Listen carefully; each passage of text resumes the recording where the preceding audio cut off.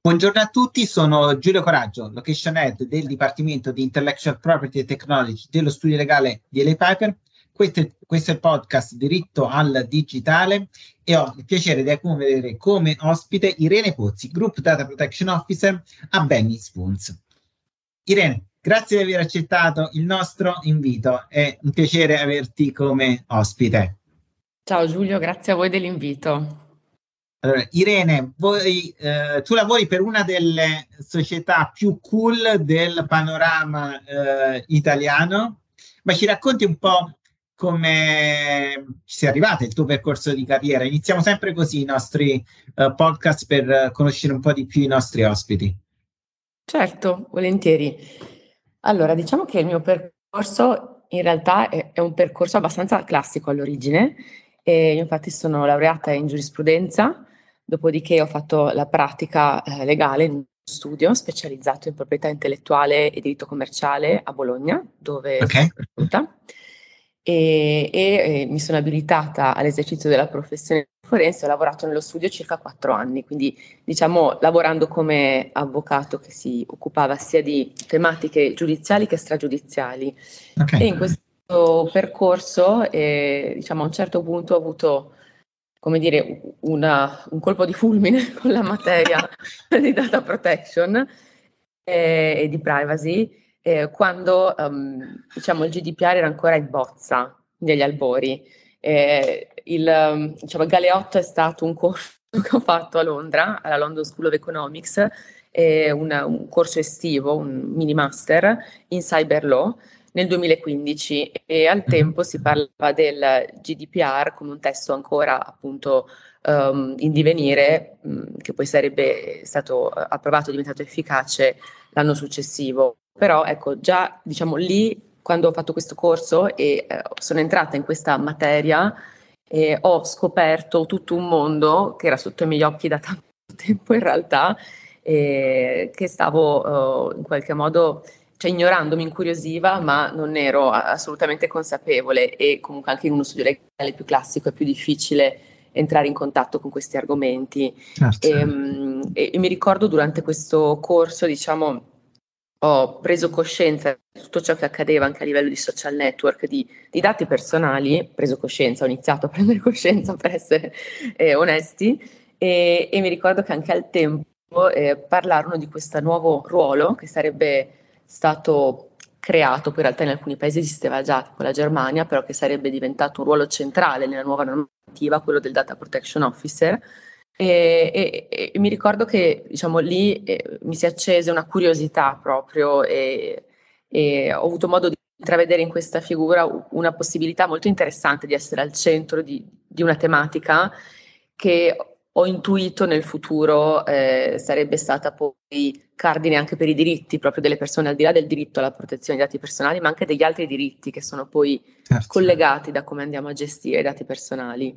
Quindi da quel momento in poi ho come istintivamente un po' maturato il desiderio di seguire quella direzione, e quindi ho avuto l'occasione di farlo sia all'interno dello studio con cui già collaboravo, e poi successivamente mi si è aperta la possibilità fra il 2017 e il 2018 di entrare in un'azienda tech, che non è Bending Spoons, quindi un'altra azienda, DNA SRL, come Data Protection Officer. Quindi diciamo la possibilità, l'opportunità è stata proprio quella di entrare a far parte di quell'azienda come DPO all'inizio del 2018, quindi quando qualche mese dopo, il 25 maggio 2018, il regolamento sarebbe diventato diciamo un tema di interesse collettivo e urgente per tutti. Quindi sei entrata nel momento del panico più totale, perché quel 25 maggio ce lo ricordiamo tutti quanti, no? Sì, me lo ricordo bene, anche perché l'azienda per cui ho lavorato, ecco, diciamo, sono stata in DNA 2 anni e mezzo circa, era principalmente responsabile del trattamento, quindi qua parlo per chi è più tecnico, per circa un 600 titolari del trattamento. Quindi puoi immaginare il 25 maggio, diciamo, la casella di posta del DPO come fosse calda, ecco. Ed è stata un'esperienza molto interessante, mi ha permesso di mettere le mani in pasta in questa materia, in modo diverso da come puoi fare da avvocato. Ecco, in house sicuramente cambia la prospettiva e credo che per questa materia occuparsene, diciamo, all'interno di un'azienda tecnologica soprattutto, permette di viverla in maniera molto dinamica e concreta, ecco, quindi è stata un'esperienza molto utile, molto interessante, molto formativa in quel momento. E, l'azienda, adesso non so se può essere di interesse, però diciamo il business era ed è tuttora quello il principale business di sviluppare e offrire sul mercato un software per l'invio di comunicazioni multicanale, quindi via mail, push notification, SMS. E quindi sì, sicuramente diciamo, venivano trattati tanti dati per conto di tante aziende ed è stato molto interessante avere l'occasione di svolgere questo ruolo e interfacciarmi con tanti clienti che avevano bisogno anche di capire come trattavamo i dati, che garanzie offrivamo, e quindi avere interlocutori poi di business molto diversi, perché i clienti diciamo variavano dal mondo delle banche, delle assicurazioni ad altre società tecnologiche, quindi davvero ho avuto modo di intravedere molto da vicino anche l'approccio diverso di tutte queste realtà al tema della data protection, quindi è stato davvero interessante e formativo, come dicevo prima. E poi da lì nel 2020, inizio pandemia, per ricordare un altro momento topico, diciamo, della vita di tutti noi, un po', devo dire, per caso mi è stata sponsorizzata su LinkedIn così la possibilità di fare application in Bending Spoons, che io al tempo non conoscevo, anche perché io lavoravo, questa azienda è di Faenza e vivevo a Bologna, per cui non ero molto all'interno, diciamo, delle società e del mondo del lavoro milanese. Mi si è aperta questa sponsorizzazione per una job application in Bending Spoons e la descrizione del ruolo era proprio perfetta con il mio percorso e in più mi incuriosiva molto il settore perché appunto guardando sul sito si capiva subito come l'azienda fosse specializzata in app mobile, quindi per telefono, e la possibilità di lavorare come DPO e sulla privacy poi a livello concreto in un'azienda che fosse il titolare del trattamento, quindi in cui la sfida principale fosse quella di assumere il ruolo e assistere, diciamo, una società che assumeva il ruolo di titolare del trattamento. Quindi mentre prima mi sono fatta un'esperienza, diciamo, molto ricca, affiancando un responsabile del trattamento, lì intravedevo questa possibilità e questo cambio di prospettiva che mi incuriosiva molto. E in più, vabbè, devo ammettere, quando ho visto il sito della società, che mi ha abbastanza colpito e affascinato anche, diciamo, il modo in cui veniva raccontato il rapporto con i dipendenti, la visione della società, la missione della società, il fatto di entrare non come dipendenti ma come partner, quindi essere proprio parte di un progetto comune in maniera attiva. E poi ho visto anche i viaggi aziendali ovviamente che venivano fatti e non ci ho creduto finché non ho partecipato, devo dire, però è vero.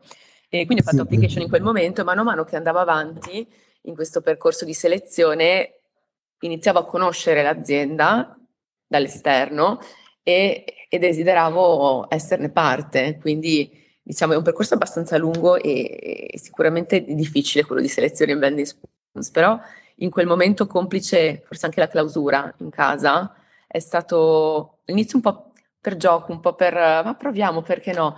Però inizialmente è stato quasi anche un passatempo di qualcosa che mi incuriosiva. Poi mano a mano che andavo avanti lo volevo sempre di più e quindi dopo, insomma, dico, quando è arrivata l'offerta era già molto matura in questo desiderio, in questa decisione e in più in quei mesi, come forse ricorderai, Bending Spoons era al centro del progetto Immuni, che certo. per un esperto di privacy e candidato al ruolo di DPO ovviamente era qualcosa di super interessante. Assolutamente, l'abbiamo un po' amata e odiata ma tutti quanti. Forse potevamo utilizzarla di più, ecco, però in quella situazione di panico era un po', nessuno, tutti avevano perso un po' la bussola. Mi piace tantissimo il concetto di appartenenza. Tu, gli Spooners, tu durante il percorso di carriera dicevi volevo sempre più diventare parte di quella realtà e anche sottolineato è complesso perché evidentemente voi prendete i migliori, quindi non è soltanto volerlo, ma te lo devi anche meritare, no? Questo è il concetto. È un po' quello che nel nostro piccolo cerchiamo di riprodurre nella nostra realtà, dove io dico sempre non andiamo a negoziare sui 5-10 mila euro in più, abbiate una visione di lungo termine, perché se valete certamente venite premiati, e l'ambiente lavorativo è uno dei valori aggiunti che noi cerchiamo di dare ai nostri partner. Mi piace il concetto di partner. Noi siamo una partnership, ma i partner non sono soltanto i soci, sono tutte le persone che ne fanno parte, perché è un'associazione di persone che contribuiscono a un risultato comune. Nessuno lavora per altri, ma tutti lavorano per un risultato comune. Irene, hai parlato di Immuni, però Immuni forse era una meteora nel mondo di Bending Spoons. Avete fatto anche soprattutto altri prodotti di cui andate molto più forse fieri, ed è un periodo veramente eccitante per essere il DPO di una realtà come Bending Spoons. L'anno scorso avete acquisito Evernote, avete lanciato tanti prodotti nuovi anche che contengono l'AI generativa. Ecco, per il tuo ruolo, qual è la sfida più grande? Quella culturale, quella con i regolatori, quella di decodificare le norme in un contesto tecnologico che certamente il legislatore non poteva pensare quando ha scritto il GDPR, quando l'ha pubblicato nel 2016, no? È una domanda, questa, $1 milione. No, è una domanda a cui è difficile dare un'unica risposta. Quindi ti risponderò con alcuni flash, diciamo, di quelle che credo siano le sfide più grandi per una persona che ricopre il mio ruolo in una società come Bending Spoons oggi. Diciamo che, allora, innanzitutto, sicuramente bisogna essere molto dinamici e creativi. Cioè, quindi una sfida, visto questo contesto così in evoluzione, sia a livello di società, ma anche a livello normativo, ovviamente. Un contesto comunque intriso anche di conoscenze cioè conoscenze, necessità di sviluppare conoscenze tecnologiche con cui bisogna fare i conti per dare una consulenza efficace, bisogna capire ciò che ti circonda, e non è semplice perché cambia molto rapidamente. Certo. E con l'intelligenza artificiale generativa credo riuscire a comprendere esattamente come funziona, cosa comporta, giocando un po' di anticipo, perché quando facciamo, come legali, facciamo consulenza in questa materia, credo che quello che si richiede è avere comunque un occhio verso il futuro di ciò che stai guardando, per capire che impatto può avere e quindi dare una consulenza che vada a prevenire una serie di situazioni. Quindi per riuscire a fare tutto ciò insieme sicuramente occorre una grande flessibilità, capacità di adattamento al cambiamento e creatività. Cioè, mi piace pensare e quindi anche trasmettere poi a chi lavora con me il fatto che è necessario portare sempre molta creatività nel nostro lavoro, quindi andare a pensare fuori dagli schemi, perché non esistono schemi predefiniti che regolano ciò che facciamo in tutto e per tutto, e quindi riuscire ad applicare principi, criteri, regole e a volte anche buon senso a ciò che facciamo per trovare soluzioni che siano conformi alla normativa e che non vadano a bloccare un business che ha bisogno comunque di andare avanti e di crescere ed essere accompagnato in questo percorso. Quindi ti direi che sicuramente queste sfide, la sfida tecnologica di comprensione di ciò che a livello tecnologico avviene, di evoluzione della normativa, di non trovare spesso risposte nette nella normativa, sono sfide che possiamo affrontare armandoci di grande creatività e flessibilità. Ecco, questo è un po'. Mi raccontavi l'altra volta che i tuoi colleghi per il tuo team privacy hanno organizzato dei corsi di coding, un po' perché, come dicevi tu, al fine di applicare i principi privacy alla tecnologia, voi la dovete capire, altrimenti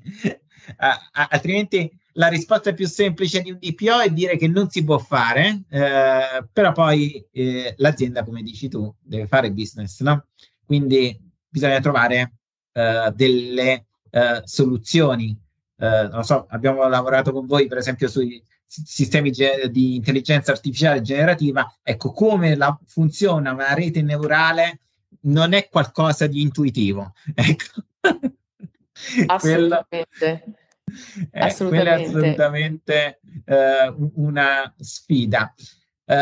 Irene, volevo ritornare al punto della la vita degli spooners. Tu dicevi che eri stata conquistata dalla filosofia aziendale degli spooners, che non è fatta soltanto di feste, di retreat e quant'altro, ma anche di una sensazione di appartenenza. Avevo notato che Bending Spoons per parecchi anni ha vinto il premio di Best Workplace in Italia, e non è un premio che si dà a caso. Se non sbaglio, voi addirittura avete una persona responsabile del well-being nell'azienda, delle persone, giusto? Abbiamo un dipartimento responsabile della nostra felicità, diciamo, e del nostro benessere. Si chiamano, il dipartimento è People Operation e, come dice il nome, si occupano proprio delle persone. Quindi sì, ci sono una serie di colleghi con questa missione, lo confermo.